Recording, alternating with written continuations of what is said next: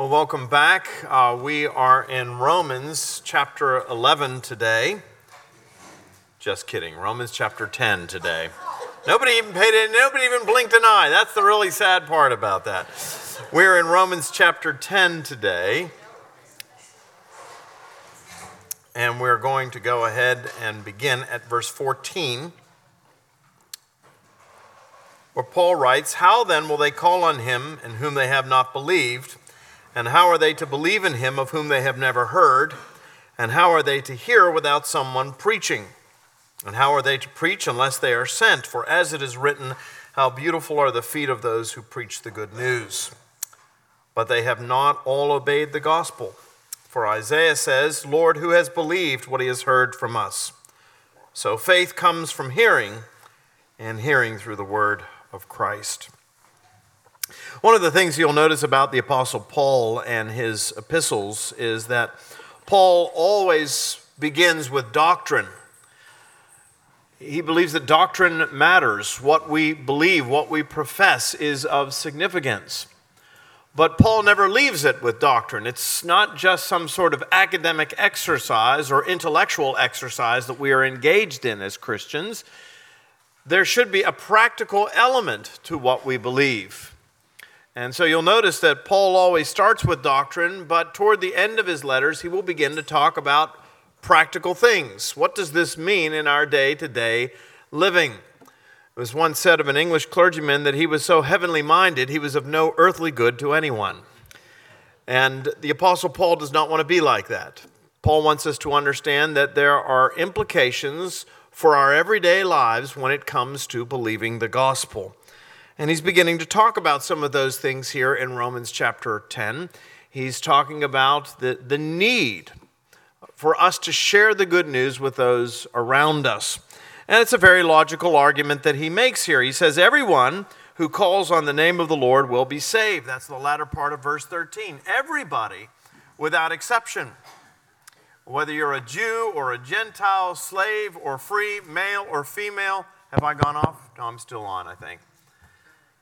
Not as loud as I was, I'm sorry, but I'm still there. You're still receiving, I hope. I'm still transmitting at any rate. But the point is that Paul is saying that everyone who calls on the name of the Lord, doesn't matter who they are, doesn't matter what that background is, they will be saved. But, he says, in order for them to call on the name of the Lord, they have to hear the gospel. And in order for them to hear the gospel, somebody has to be prepared to take that message to them. And this is not just the responsibility of the clergy. This is not just the responsibility of those who held the apostolic office. That is their primary task as apostles. That is the primary task of the members of the clergy. But it is not the exclusive task of either of those two groups. It is the responsibility of every Christian. I pointed out to you when we talked about this last that you and I were ordained. Now, I was ordained as a deacon, I was ordained as a priest, but you were ordained as well. You were ordained at the time of your baptism. To manfully fight is what the new prayer book says, echoing the older prayer books, to manfully fight under the banner of Jesus Christ. So we all have a responsibility. Now, that makes many people very nervous.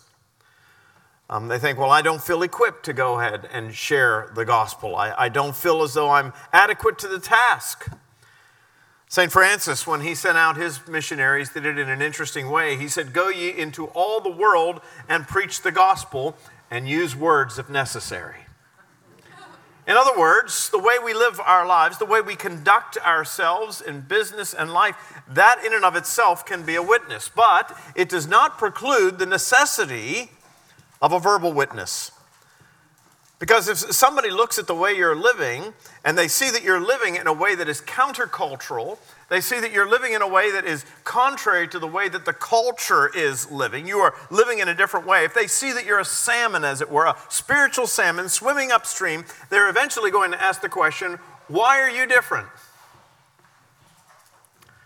And you need to be prepared to give an answer for the hope that is within you. So we all have to be prepared to bear witness to Jesus Christ. Paul goes on to say this, how beautiful are the feet of those who bring good news. We live in a culture that is obsessed with physical beauty. It's been said that if you have the gold and silver coins that our culture values, you can go anywhere and you can do anything. What are the gold and silver coins? They are good looks and intellect. That if you are smart and you are good looking, you can pretty much do anything. That's one of the reasons why we prize education, because we realize that not everybody is good looking. Not everybody has the gold coin, but we can certainly hope that we can have the silver coin. But if you have those two things, well, you can do anything. You can go almost anywhere because we are obsessed with outward appearances. I think a lot of this is due to the fact that we live in the age of Hollywood. You know, we live in the age of mass media. One historian commented that if Abraham Lincoln were to run for president today, he would never get elected. Now, we know he'd never get elected in Charleston anyway, but that's beside the point. But why wouldn't he get elected? Because in a media age, he doesn't look like what we think a president ought to look like. He was not a particularly attractive individual, but he was an extraordinary individual. See, we want somebody to look presidential. I mean, you think about the members of the royal family, the ones that they put all of the attention on. I don't know how many of you have watched the series The Crown. This whole season has been about Princess Diana. The whole world was obsessed with Princess Diana. When she died 20-some years ago, everybody just went into mass hysteria. The loss of this beautiful young woman. So we're attractive to outward appearance. And just think about some of those people who are up there on the screen. Most of them, I'm sure, are recognizable to you. You'll notice that I put some up there from a particular point in Hollywood history. So if you don't recognize the younger ones, I know you'll recognize the older ones. But all of those people are what? They're famous. They have people that follow them. They have their own Instagram pages and thousands of followers, and they are all, every single one of them, have this much in common. They are beautiful people. There's no denying the fact they are beautiful people. Well, here in this passage from Romans, Paul talks about the beautiful people in God's eyes. How does God regard beauty? And I think it becomes very clear what God regards as beautiful is not an outward appearance, but rather an inward beauty. Now, there's a great example of this in the Old Testament. Keep your finger there in Romans and turn, if you will, back to 1 Samuel.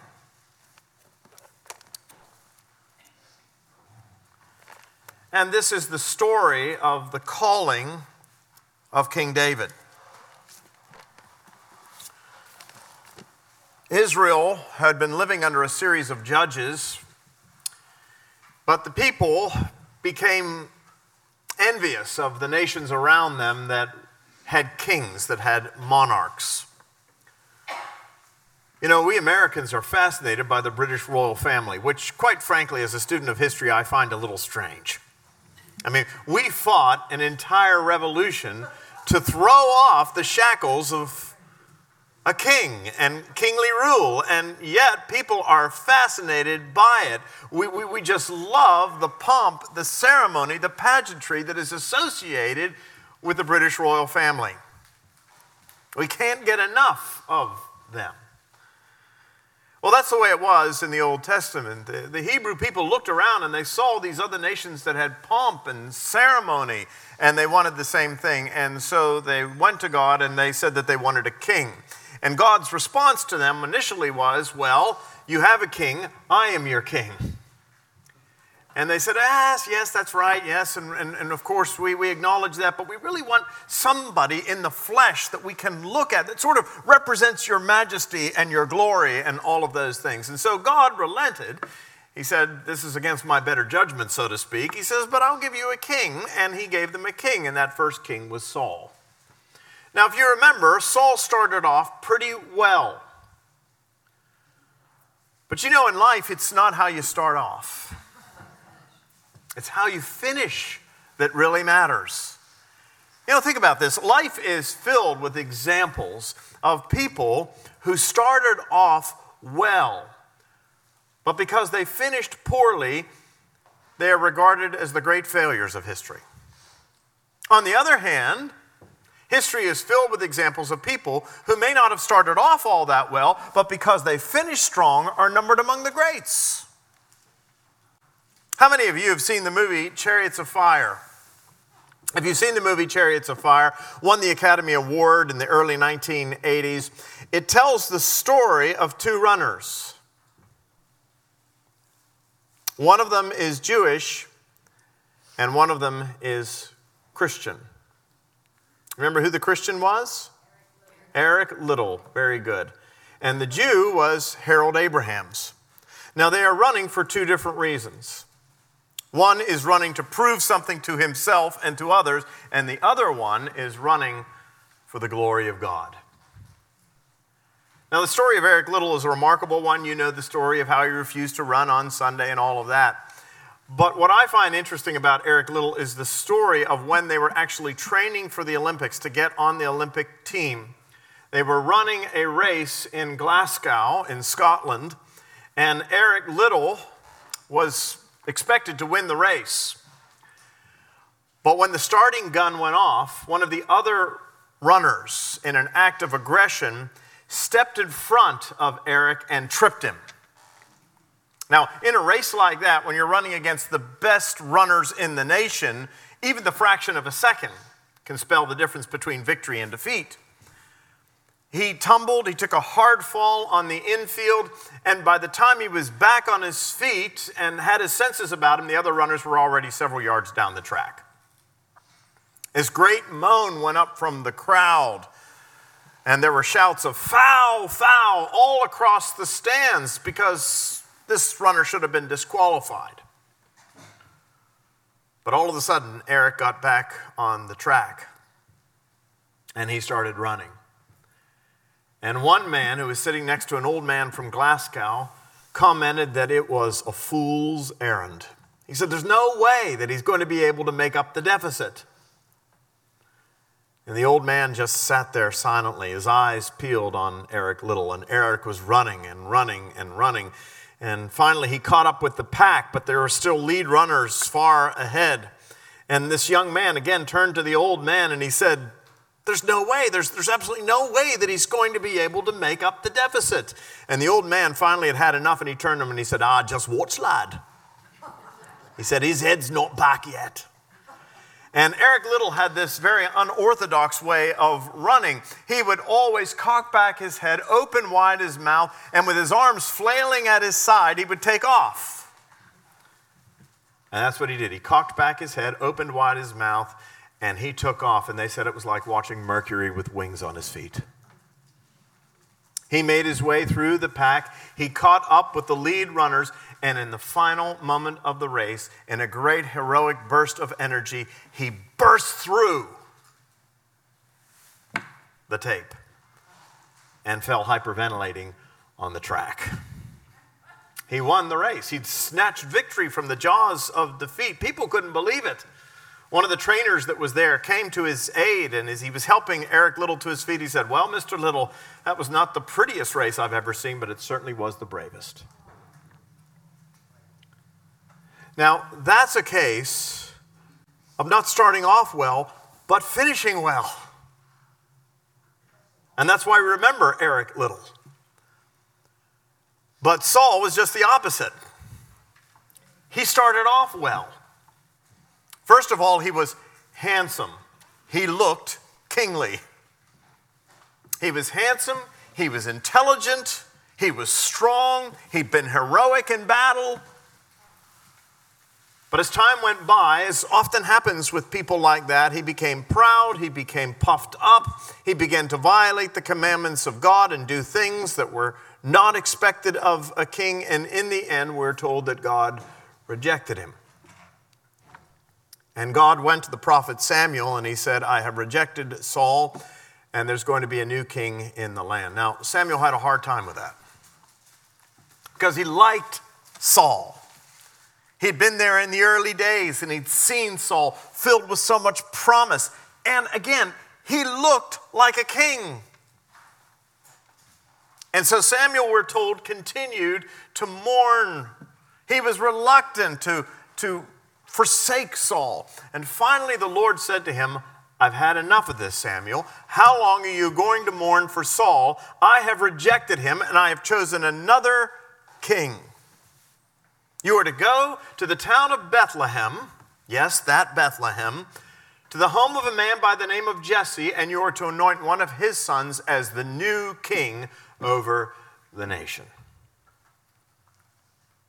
And so we're told that that is exactly what Samuel did. And we're going to pick up the story in 1 Samuel chapter 16, verse 1. And the Lord said to Samuel, how long will you grieve over Saul, since I have rejected him from being the king over Israel?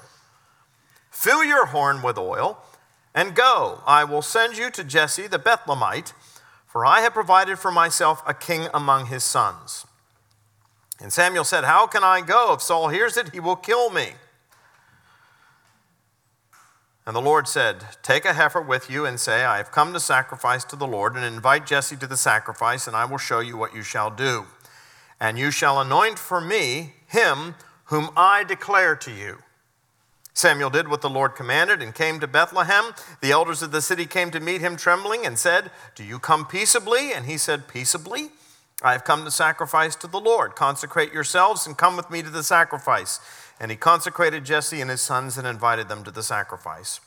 And when they came, he looked on Eliab and thought, surely the Lord's anointed is before him. In other words, he saw the first of Jesse's sons, and Eliab was like Saul. He looked like a king. He was handsome, tall, impressive, strong. Surely this is the one. Okay, I don't want to get rid of Saul, but this one will be a good substitute. Verse 7, but the Lord said to Samuel, do not look on his appearance or on the height of his stature, because I have rejected him. For the Lord sees not as man sees. Man looks on the outward appearance, but the Lord looks on the heart. Then Jesse called Abinadab and made him pass before Samuel. And I think at this point, at least this is the way I imagine it, Abinadab didn't quite look as good as his older brother, but he was still, these were handsome boys. They were good-looking boys. And he said, neither has the Lord chosen this one. Then Jesse made Shammah pass by, and he said, neither has the Lord chosen this one. And Jesse made 7 of his sons pass before Samuel, and Samuel said to Jesse, the Lord has not chosen these.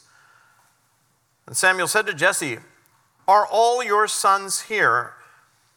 And Jesse replies, well, there is the youngest, but he's just a shepherd. It can't be him. Go back and ask the Lord. It's got to be one of these others. And Samuel said to Jesse, send and get him, for we will not sit down till he comes here. And he sent and brought him in. Now he was ruddy and had beautiful eyes and was handsome, but he was not as impressive as his brothers. He was a mere boy. But the Lord said, arise, anoint him, for he is he. And David, as you know, would go on to become the great king of Israel, and through David's line would come that one who is the King of kings and Lord of lords. Man looks on the outward appearance, but the Lord looks what? On the heart. That's what God is concerned with. God is not concerned merely with outward beauty. God is concerned with inward beauty. That's what impresses the Lord. Now, that is not to imply that there is no such thing as outward beauty. That's not to say that these are merely subjective categories. You know, sometimes that's what we say. We say, oh, well, beauty is in the eye of the beholder. Sometimes. But let's be honest, there are just some things that are not attractive. There are some things that at first glance are just not all that appealing. We recognize that. There are certain things that are just pleasing to us, and the Bible acknowledges that. Paul, writing to the Philippians, said, whatever is noble, whatever is lovely, think on these things. Well, if you're to think on the things that are noble, the things that are lovely, that implies that those are not subjective categories, those are objective categories. There are some things, quite frankly, that are just beautiful, that are just lovely, that are just appealing. And there are some things that categorically are not. Furthermore, the psalmist talks about looking upon the Lord and basking in his beauty. So the Old Testament makes it very clear that God himself is beautiful.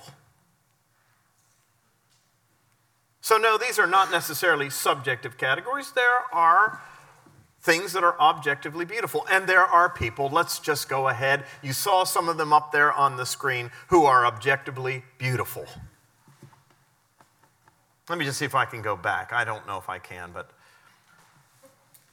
listen, folks, those are good-looking people. How many of you would like to be like that? I mean, one of the great hopes that we have as Christian people is that when we die, we're going to get a new body.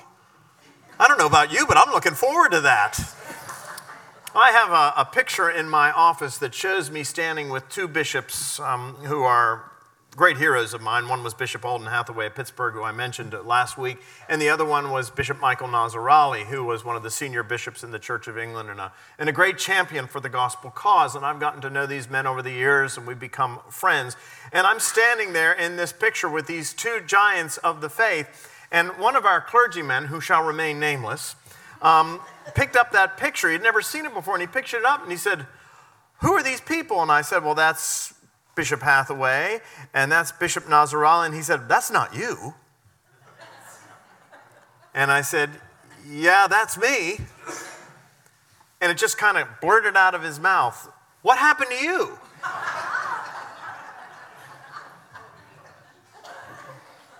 You know, this Sunday is his last Sunday with us, and I'm really sorry about that.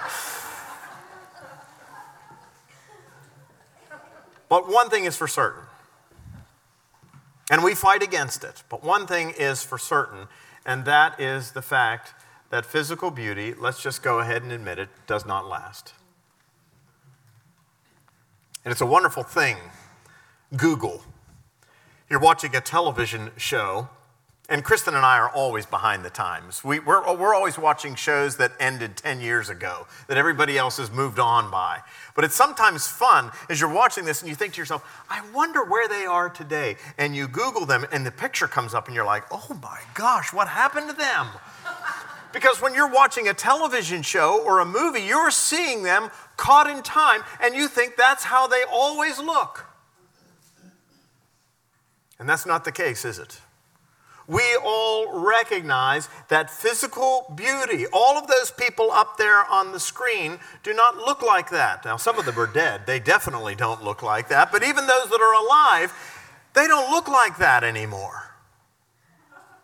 It is a case of diminishing returns. This is why I always warn young couples when they come in. I'll often say, well, what is it that attracted you to each other? Well, I think she's beautiful. Well, that's great. Or I think he's handsome. That's great. But if that is the cement that is holding your relationship together, I want you to understand, young man, young woman, that there is this thing. It's called gravity. And sooner or later, it's going to affect all of you.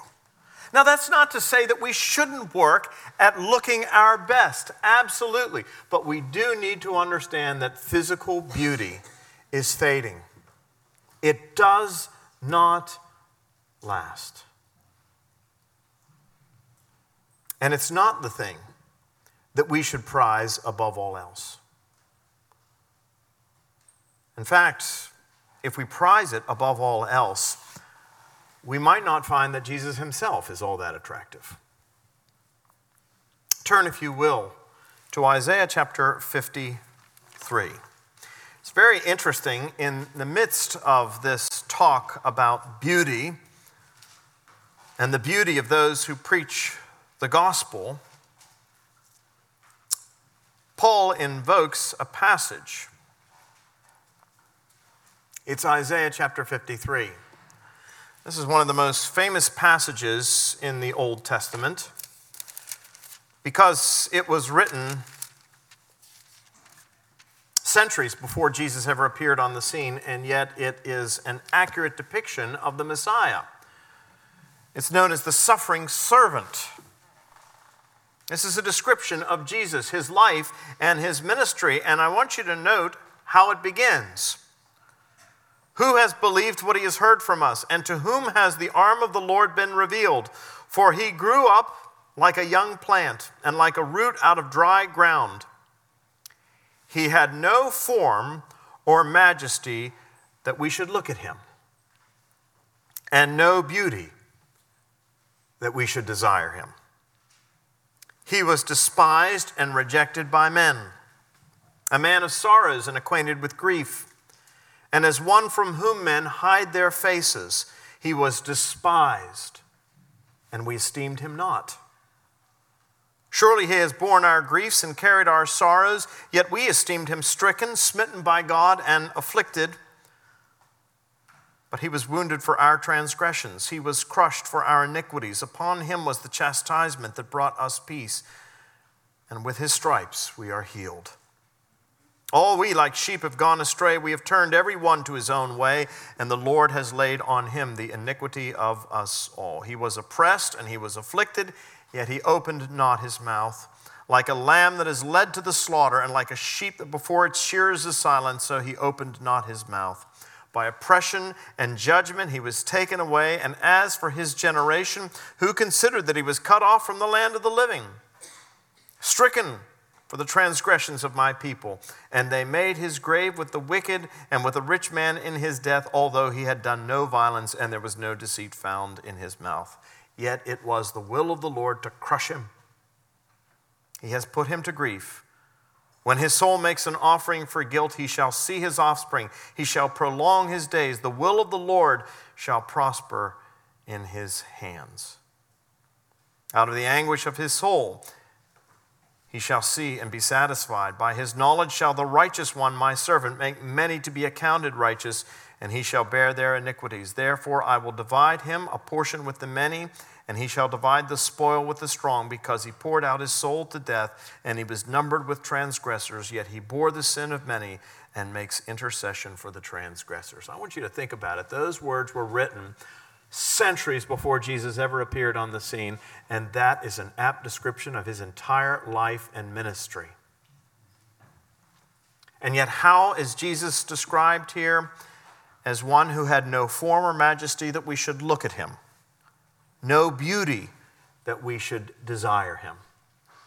As a consequence, he was what? Despised and rejected by men. Well, that's really quite remarkable, because Paul, writing to the Philippians, said that Christ did have majesty. He did have glory. He did have beauty. But for us men and for our salvation, he set all of those things aside, and he came down. And he took the form of a servant. Nothing about him that was extraordinary. This was not Sean Connery. This was just a regular person, and not all that attractive to begin with. And yet he is the means by which we have been saved. See, man looks on the outward appearance, but God looks on the heart. If you are obsessed with physical, outward beauty, And again, there's nothing wrong with trying to look your best, but if that's how you measure the worth of an individual, then Jesus Christ perhaps would not be all that appealing to you had you met him on the street. How many of you remember the old expression, beauty is as beauty does? Anybody heard that expression? Maybe your mother or your grandmother used that expression. Well, that's exactly what Paul is talking about here in Romans. Paul is saying, beauty is as beauty does. How beautiful are the feet of those who bring good news. C. Everett Koop was the Surgeon General of the United States, one of the more colorful Surgeon Generals of the United States. Perhaps you remember he was appointed by President Reagan as the Surgeon General. It was during his tenure as Surgeon General that cigarette packages got their first warnings on them. But C. Everett Koop was a devout Christian.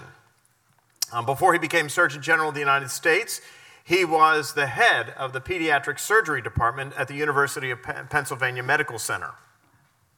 He was an extraordinary doctor. But he realized that in order for the doctors and the surgeons to do their work, the nurses were invaluable. The nurses were invaluable, that when he was engaged in a surgery, a very delicate surgery, working on a child, for example, having a nurse there who could almost anticipate his every need, who was almost prescient in her way that she could recognize what he was going to need, he said that was just a remarkable thing. And every year at Christmas, he would hang out a great banner going into the operating theater. And it said, through these doors pass the most beautiful women in the world. Now, he didn't mean that all of those women were models. He didn't mean that they all looked like Halle Berry or Marilyn Monroe. But what he meant was that what they did and the way they did it and the sacrifices that they made them beautiful. It made them beautiful. And Paul says that's what makes people beautiful in the eyes of God. Beauty is as beauty does. And the beautiful people, as far as God is concerned, are not those who look good on the outside, but whose beauty will fade eventually. But it's those who are beautiful on the inside, whose beauty never fades, it never diminishes, and it is based solely and completely not on how they look, but on what they do. And Paul puts it to us in such a powerful way, because he doesn't just say, how beautiful are those who bring the good news. He says, how beautiful are the feet of those who bring good news. I don't know about you, but I do not find feet to be the most attractive part of the body. Most of us don't. I suppose there are those who have a fetish for feet, but most people don't. We acknowledge the fact that the feet are just not an attractive part of the body. And yet Paul says that even the feet of the people who bring good news are what? Beautiful in God's eyes. Now, this would have been a shocking statement, particularly in the first century. I mean, you have to put yourself into first century context. For Paul to say, how beautiful are the feet of those who bring good news. You understand that in the first century, nobody went and had a pedicure. Nobody went and had their nails done. In those days, people wore sandals. And they traveled on dusty roads, not paved roads, with animal refuse. Feet were horrible. They were dirty. When Jesus washed the feet of his disciples at the Last Supper, that was an act of great humility. When you went into a Jewish house, the first thing that the person did when you went into the house is that they gave you a bowl, a basin, for you to wash your feet, rather than track all of that stuff through their house. Jesus talks about this on one occasion where a woman came in while he was reclining at table with the Pharisees, and this woman came in. She was a sinner, a notorious woman of the town, and we're told that she broke open an alabaster jar and she began to anoint Jesus' feet and wet them with her tears. And the host turned to some of the others and he said, does he understand what kind of a woman she is that is doing this to him? And Jesus overhears this and he said, I tell you the truth. I came into your house. You didn't even give me a basin to wash my feet. And here she is washing my feet with her tears.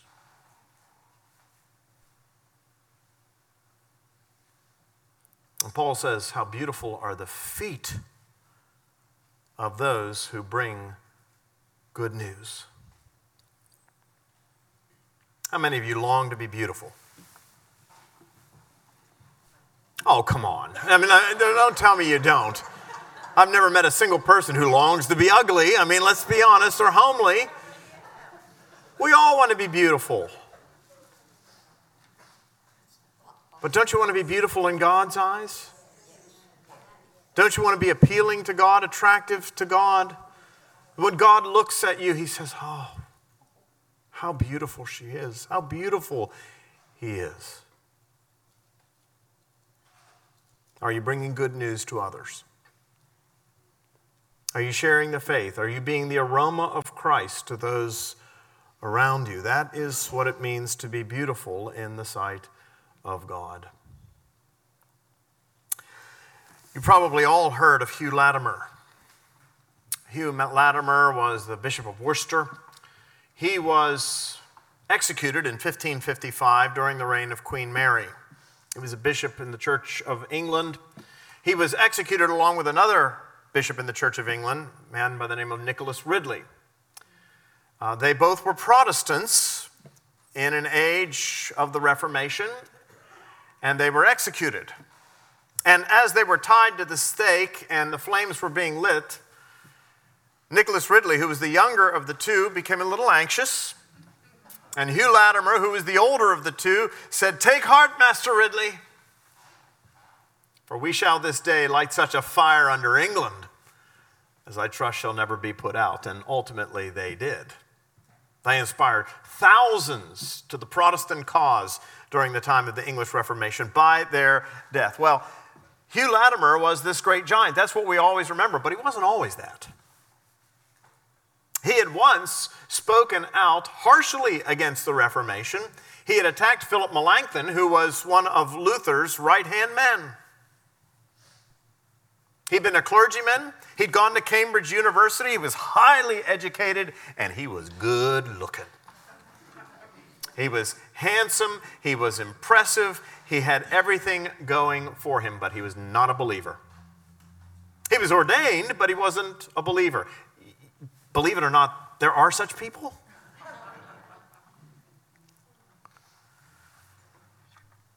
Now, in the place where he was serving, there was a monk. They referred to him as Little Bilney. You know, when you get a nickname like that, it's not a compliment.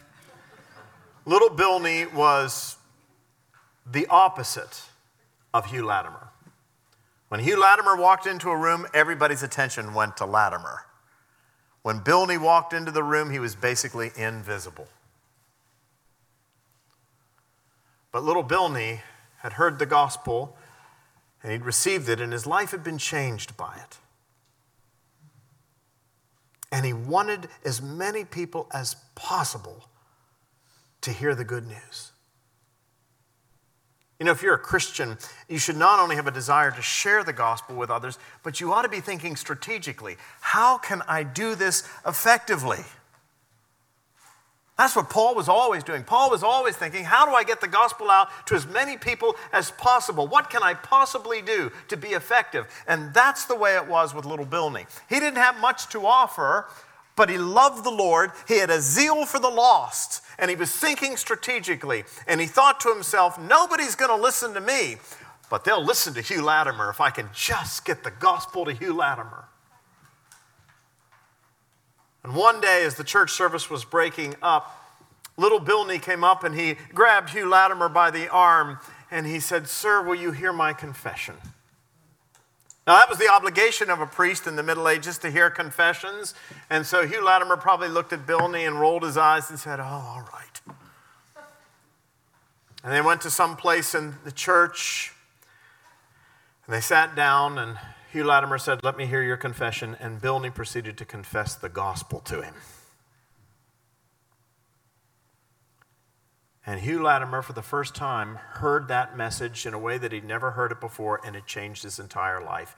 Years later, he would say, had it not been for little Bilney, he would have never come to faith. And he would go on to have an influence over thousands and thousands of people as a consequence. Little Bilney wasn't much to look at, but he was beautiful in the eyes of the Lord. He was precious in the sight of God. How about you? Are you beautiful in the eyes of the Lord? C.S. Lewis, in an essay entitled "The Weight of Glory," talked about the way that we should look at other people as Christians. We should have a different perspective. Lewis says, you've never met an ordinary man or woman, ever. That's what Bilney understood. Here's how Lewis put it in The Weight of Glory. He said, it is a serious thing to live in a society of possible gods and goddesses. To remember that the dullest, most uninteresting person you can talk to may one day be a creature, which if you saw it now, you would be strongly tempted to worship. Or else a horror and a corruption such as you now meet, if at all, only in a nightmare. Lewis is right there, you know. Every single one of us was created for eternity. And we talk about death as being the end. You do understand that death is not the end. We were created for eternity. We were made in the image of God. In the same way that God is eternal, you and I are going to spend eternity. We're going to spend eternity in one of two places. We're going to spend eternity with God, where we are transformed from glory into glory, made like unto Jesus Christ, the most beautiful person who ever lived. Or we are going to live forever separated from God in hell.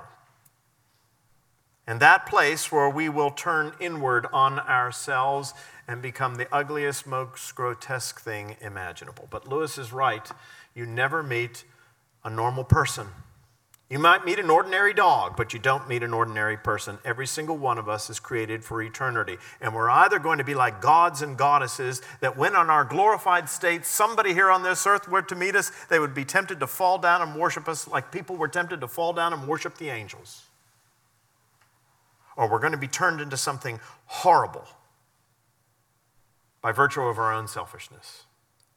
He goes on, all day long we are in some degree helping each other to one or the other of these destinations. It is in the light of these overwhelming possibilities, it is with awe and the circumspection proper to them that we should conduct all our dealings with one another, all friendships, all loves, all play, all politics. There are no ordinary people. You've never talked to a mere mortal.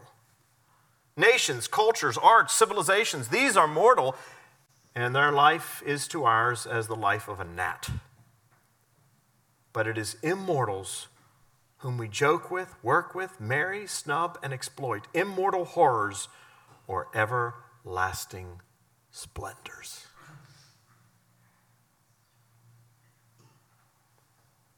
Do you have a heart for the lost?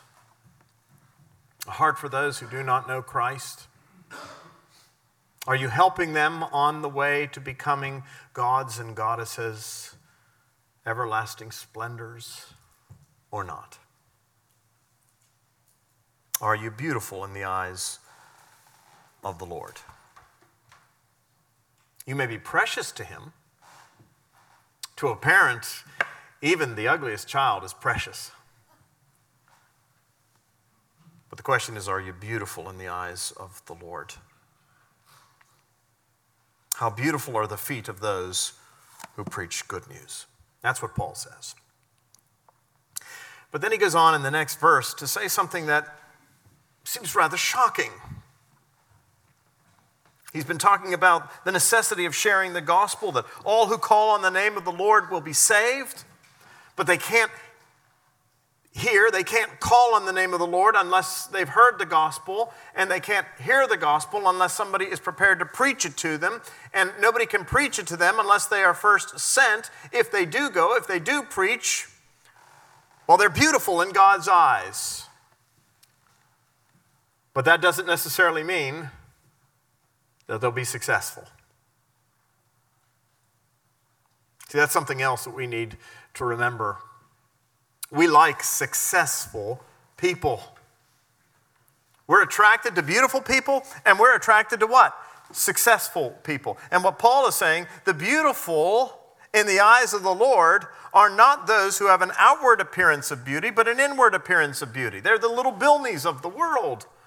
Well, that's very different from the way that the culture looks at things. And he said the same is true when it comes to preaching the gospel. The world admires successful people. The Lee Iacocca's who take a struggling company like Chrysler and manage to turn it around. But he says, those who bring the good news, by the standards of the world, oftentimes they're not successful at all. Again, verse 16. But they have not all obeyed the gospel. For Isaiah says, Lord, who has believed what he has heard from us? So faith comes from hearing, and hearing through the word of Christ. Paul talks about the necessity of sharing the gospel, the beauty of those who share the gospel, but he also acknowledges the reality of failure. You know, you read most books by missionaries, and they're filled with stories of how they've gone out and struggled and shared the gospel, and people have turned from their sin to faith in Christ. And that's wonderful.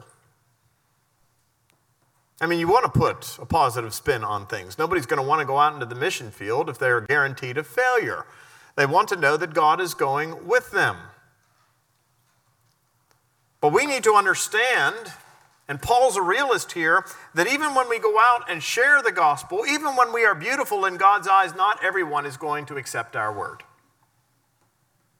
Not everyone is going to respond to the gospel. Sometimes we think if we just go with enthusiasm, if we just go with sincerity, then people will certainly hear the message, they'll feel our sincerity, and they'll respond to the gospel. And he says it's simply not true. Paul is speaking about himself here. He's saying, I took the gospel to the Jews, and he says, not all believed. Let me tell you something, that's a massive understatement. When he said not many believed, he might as well have said hardly anybody believed. Because that was the truth when it came to Paul. It wasn't a case where, a goodly number or even a majority, hardly anybody believed. Here he was, trying to do the Lord's work, trying to be faithful, trying to be strategic, and the results were meager at best. Turn, if you will, to Acts chapter 13. I want to show you something. It's a pattern in Paul's ministry. Those of you who went through my study in Acts, we highlighted this section of the gospel because it's really important.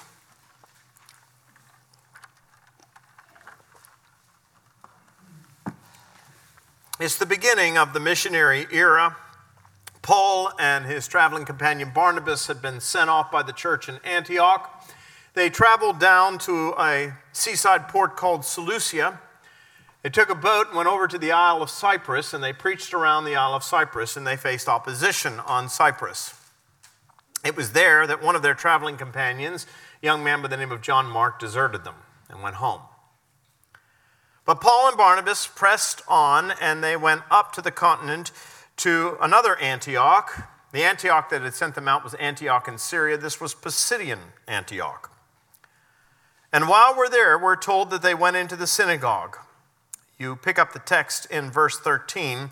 Now Paul and his companions set sail from Paphos and came to Perga in Pamphylia, And John left them and returned to Jerusalem. But they went on from Perga and came to Antioch in Pisidia. And on the Sabbath day they went into the synagogue and sat down. And after reading from the law and the prophets, the rulers of the synagogue sent a message to them, saying, "Brothers, if you have any word of encouragement for the people, say it." So Paul stood up, and motioning with his hand, he said. And what Paul does at this point is he goes on to preach the gospel. He basically traces the whole history of Israel, how God had been at work in the lives of the Israelite people to ultimately bring about the coming of a Messiah. And then he gives them the punchline. The Messiah who's been anticipated, that everybody's been longing for. O come, Emmanuel. He has finally come in the person of Jesus Christ. Well, this is a revelation to these people. They'd never heard anything like that before. And so we're told that when the service broke apart, they begged Paul to come back. Verse 42, and as they went out, the people begged that these things might be told them the next Sabbath. And after the meeting of the synagogue broke up, many Jews and devout converts to Judaism followed Paul and Barnabas, who, as they spoke with them, urged them to continue in the grace of God. And then, a lot can happen in a week's time. We want you to come back. We've never heard this message before. We're curious about this. Paul, Barnabas, can you stay for a week and come back next Sunday and we'll give you the pulpit again and you can preach? And Paul and Barnabas said, okay. The next Sabbath, verse 44, almost the whole city gathered to hear the word of God. But when the Jews saw the crowds, they were filled with jealousy and began to contradict what was spoken by Paul, reviling him. And Paul and Barnabas spoke out boldly, saying, it was necessary that the word of God be spoken to you. But since you thrust it aside and judge yourselves unworthy of eternal life, behold, we are now turning to the Gentiles. And when the Gentiles heard this, they began to rejoice, glorifying the word of the Lord. Here was Paul, first missionary journey, first big city that he comes to. He preaches the gospel, and the majority of the people what? Reject him. His own people reject him. They reject the gospel. Now, Paul gave it everything that he had. And what you'll notice is that Paul goes on from there to another city called Iconium. And guess what happens in Iconium? Precisely the same thing, except that we're told that Jews from Antioch pursued Paul to Iconium and stirred up trouble against him there. And so he left Iconium and he went on to Lystra. And in Lystra, the situation was even worse. Paul was physically attacked, stoned into an unconscious state, and dragged outside the city and left for dead. That's why I say it's a massive understatement here in Romans when he said, yes, how beautiful are the feet of those who preach the gospel. That's what I have been doing. But not everybody's believed. The reality is hardly anybody had believed. Turn now to 2 Corinthians for just a moment. You're in Romans, so 1 Corinthians is the next book. 2 Corinthians is the book after that, not hard to find. 2 Corinthians chapter 11. Paul is talking about some of the things that he has endured for the sake of the gospel. Beginning chapter 11, verse 24, he writes these words, 5 times I received at the hands of the Jews the 40 lashes less one. That was a severe flogging, folks. Most people did not survive a flogging like that. Tremendous, massive loss of blood. And Paul says he received that kind, 39 lashes, at the hands of the Jews 5 times over the course of his ministry. 5 times. 3 times he says I was beaten with rods. Once I was stoned. 3 times I was shipwrecked. A night and a day I was adrift at sea. On frequent journeys, in danger from rivers, danger from robbers, danger from my own people.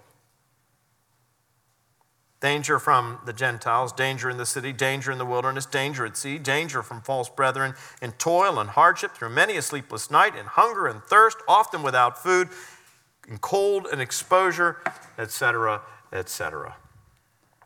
Who beat Paul 5 times, 39 lashes? The Jews. Who were the people that stirred up persecution against Paul in Pisidian Antioch, Iconium, Lystra, Derbe? The Jews. When he says in Romans, I've been out there doing the work of the Lord, preaching the gospel, and he says, and not many believed. Listen, folks, that is, as I said, a massive understatement. Hardly anybody believed. And yet Paul was not surprised by the rejection. He quotes from Isaiah chapter 53, that picture of the suffering servant. He says, who has believed our message? He understood that Jesus was not received by many. You know, if you look at Jesus' ministry from a worldly point of view, he would have been an abject failure, wouldn't he? I mean, he started off well. He had thousands following him up there in Galilee. At one point, 5,000, in excess of 5,000. We're told 5,000 men. That didn't count women and children when he fed the multitude. But toward the end of his ministry, many of those followers had fallen away.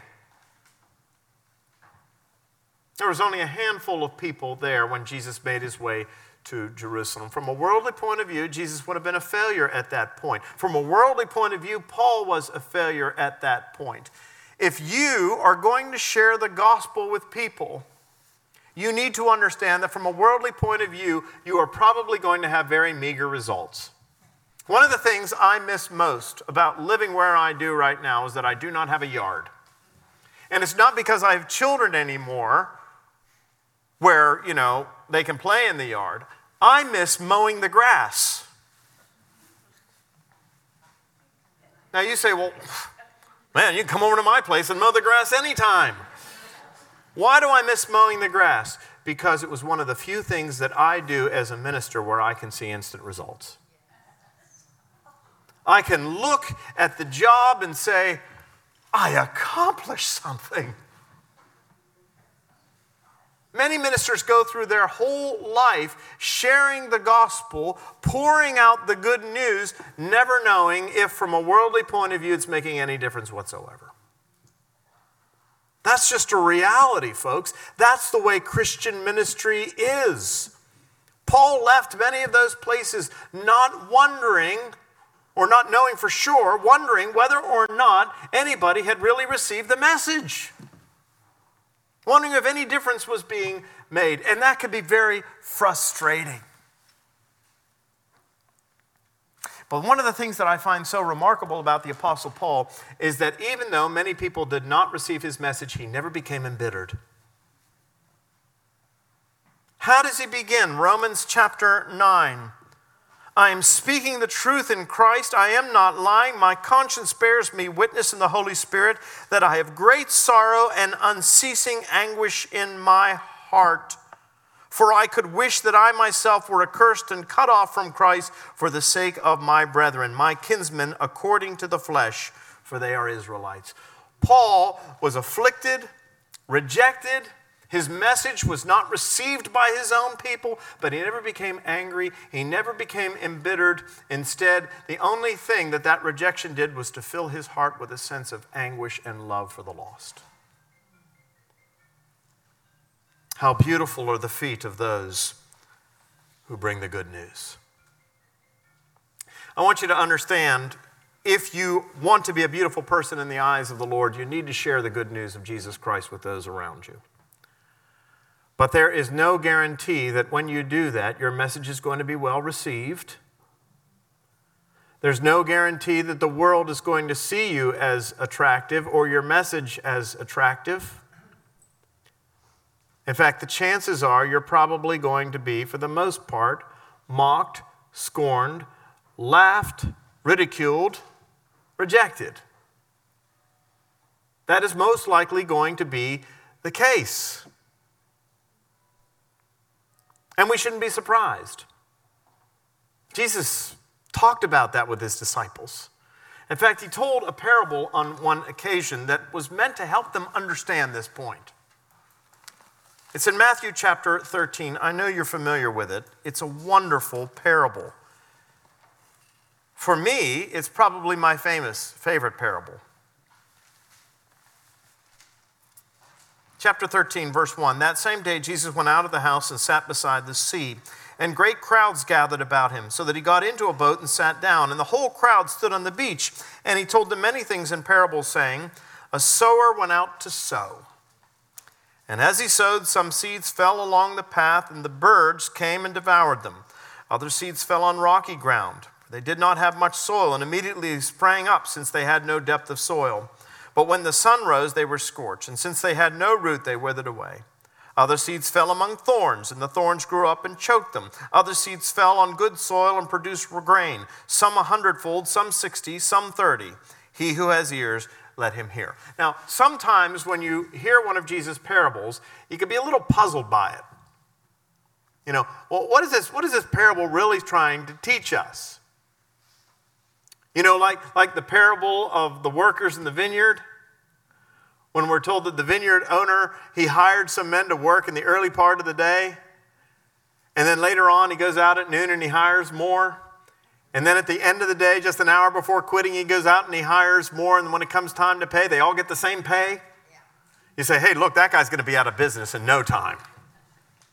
That parable is one that you sort of have to work through. You kind of have to try and figure out exactly what Jesus is trying to say here. But there's no mystery about this one.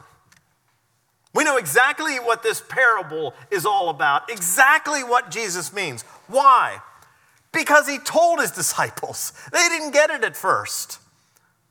But you turn suddenly to verse 18.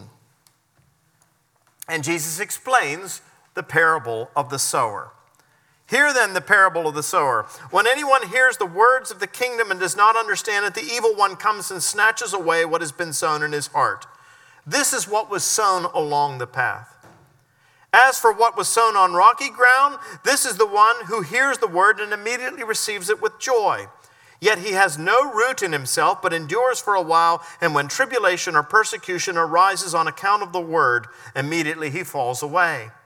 As for that which was sown among thorns, this is the one who hears the word, but the cares of the world and the deceitfulness of riches choke the word, and it proves unfruitful.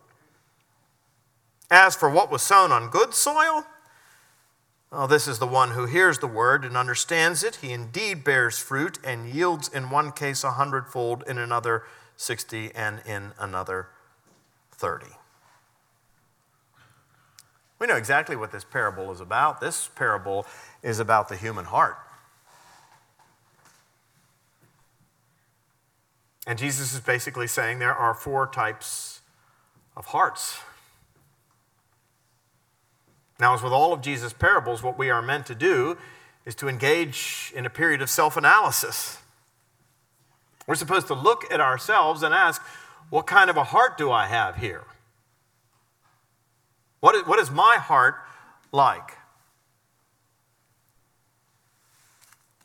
See, this parable, we call it the parable of the sower, but it's not about the sower. Who's the sower?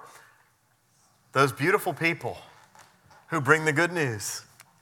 In the ancient world, when you sowed seed, you didn't do it like we plant flowers today, take a trowel and dig a little hole and put the seed in or put the plant in. No, in those days, you plowed your fields, furrows long and deep, and then the sower went out. You've seen the symbol for Simon & Schuster Publishing Company?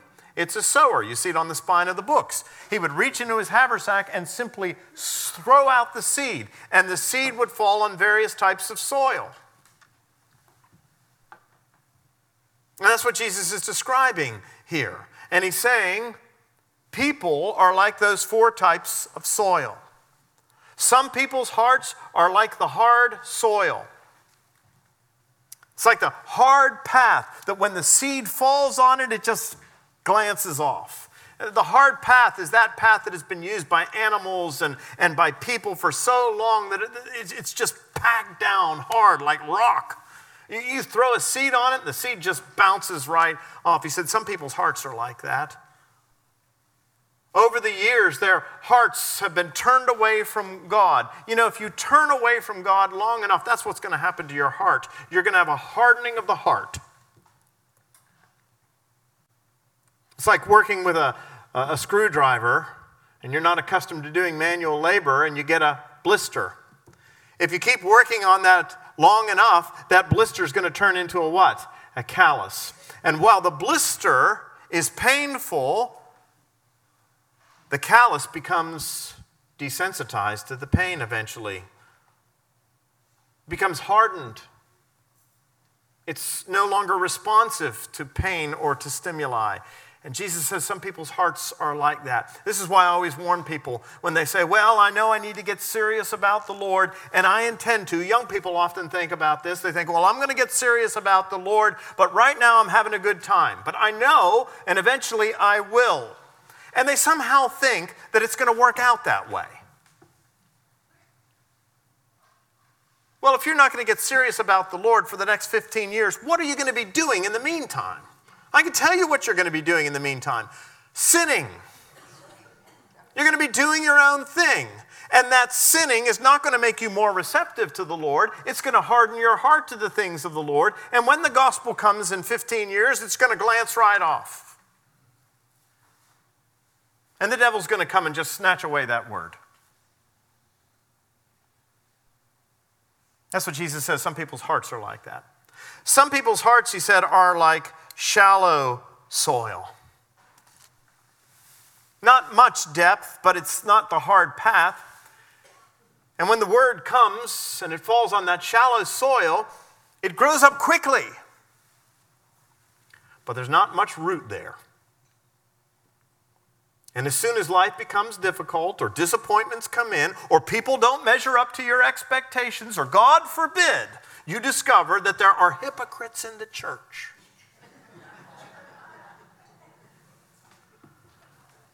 What happens? Well, your faith shrivels up. It shrivels up because it doesn't have any root to it. You know the kind of people, they show up for church and initially they're really excited. This is new, this is novel. I've never seen anything like this before. This is really good. But then they get to know the people in the church and they don't really measure up. And you'd seen them for all these weeks and then all of a sudden they miss a week. But they're back the next week and then it mix the next 2 weeks. But then they're back for 2 weeks and then they're gone for a month and before long you don't see them at all. There's a third type of heart and soil, and Jesus said this is that which is infested with weeds and thorns and thistles. He said the soil there has potential, but as the plant begins to grow up, the weeds choke out the life and make it unfruitful. And Jesus said this is the heart that is concerned with wealth and physical possessions. That's the most important thing. Giving to the Lord or going on the vacation, I'm going on the vacation. And the thorns and the thistles strangle out the life, and it is not fruitful. It perishes. And then there's the fourth type of soil, and Jesus said that's the good soil. And the seed that falls in the good soil takes root and it grows up and it does produce fruit, 100-fold, 60, 30, but it does make a difference. Now here's the point. If you take Jesus' parable literally, you understand that only 1/4 of the time when the gospel is preached is it received. 1/4 of the time. Most of the time it is rejected. So you say to yourself, well, who wants to do that work? Why should I do that work? All right, I want to be beautiful in the eyes of the Lord, but on the other hand, I'd like to know that I'm making a difference. Why should I do it? I'll tell you why you should do it. Because God commands us to do it. We don't need any other excuse than that. And because on the last day, when we all stand before the Lord, not a single solitary soul is going to hear the Lord say, "Well done, thou good and successful servant." Because God is not interested in worldly success. What God is interested in is faithfulness. Our job is to be faithful. We leave the success part of it to the Lord. Bishop Fitzallison once said to me when I was beginning my ministry, he said, "Your job is to pour out the word like water and trust the Holy Spirit to turn it into wine." That's your job as well. And that's what makes for beautiful people in the eyes of the Lord. Let us pray. Father, there is a great need in the world for people to hear the gospel. We look at our culture and we despair. We see how the world seems to be going to hell in a handbasket. The country is a mess. And yet as Christians, we have the answer. It is to be beautiful people. It is to share the good news. It's to be like little Bilney. It is to confess the gospel, to think strategically, to not rest, to not grow weary, but to be faithful, leaving the success to you, to be faithful unto death. For in your eyes, that is what it means to be lovely and beautiful. Grant us the grace, Lord, we pray in Jesus' name. Amen.